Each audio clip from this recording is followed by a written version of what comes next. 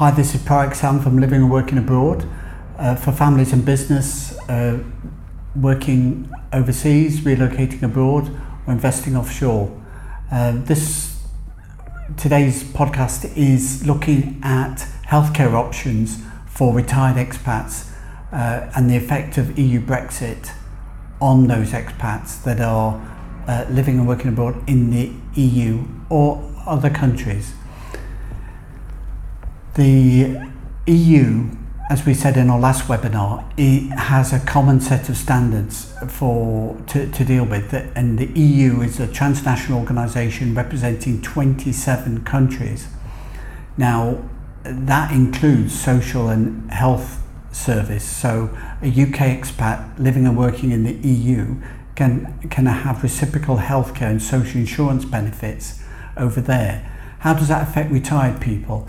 If you're receiving a state pension and living in an EU country, a UK expat can transfer his healthcare to that country of residence.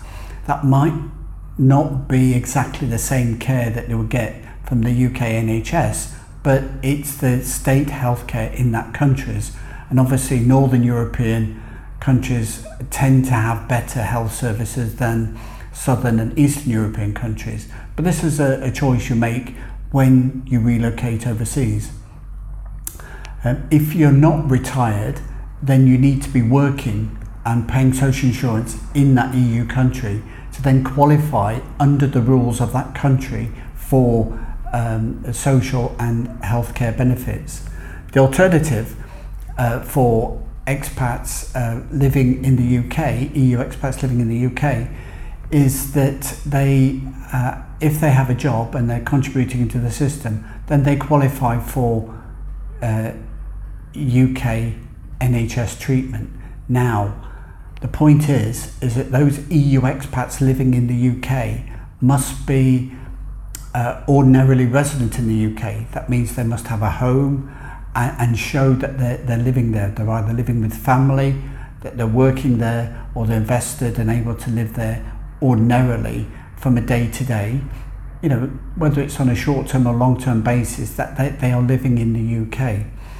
So somebody coming into the UK just to get a heart operation is not available on their home health system from the EU doesn't work. You have to be based in the UK.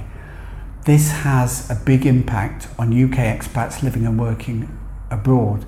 Now, there's 300 British expats living and working in Spain, and of those 300,000, 100,000 are retired expats. In the EU, there's a common agreement for reciprocal health and social welfare benefits. So all retired pensioners in Spain have their healthcare provided by the Spanish healthcare system on a reciprocal basis.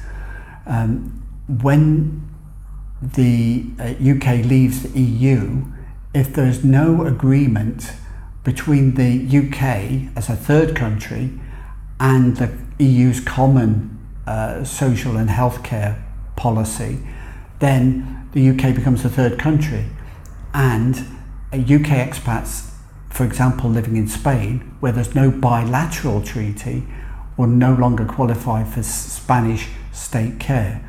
Now, this is yet to be resolved. If there is no withdrawal treaty by the 29th of March, given that under EU law, Article 50, the exit notice, is irreversible. So if that goes ahead without a withdrawal treaty, then there's no transitional period. So this could come into effect as early as March the 29th next year. If there is a transitional treaty, then the current arrangements will remain in place until December 2020. However, there are some countries that the UK have got reciprocal agreements with, and those countries, such as Cyprus, a social and medical reciprocal agreement on a bilateral basis already exists. So we talked about the difference between a common and a reciprocal and a bilateral treaties in our last webinar. Go to our website at proactpartnership.com and look for the Living and Working Abroad webinar for July there. a bilateral treaty is between two countries. So Cyprus and the UK have a bilateral treaty. So expats, retired expats living and working in Cyprus will continue to have reciprocal healthcare treatment after Brexit. So what are expats due to do? An EU expat, if they're legally living and working in the UK by the 29th of March next year, will be able to continue living there and attain settled status and qualify as ordinarily resident for NHS treatment in the UK.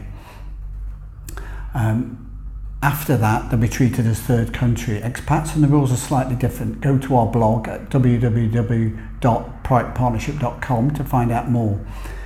UK expats living and working in the EU need to understand, is there a bilateral treaty between their country of residence and the UK? If there isn't, and there's no withdrawal treaty, they could lose their state healthcare benefits as soon as March 2019.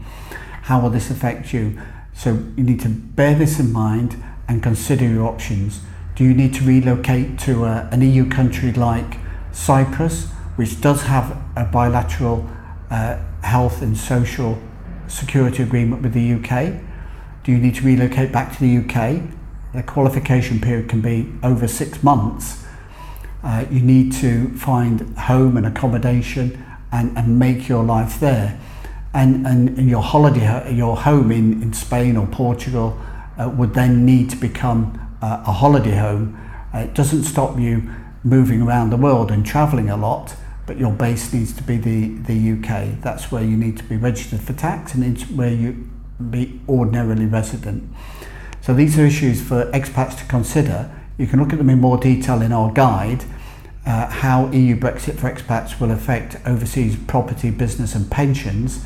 Includes a section on healthcare.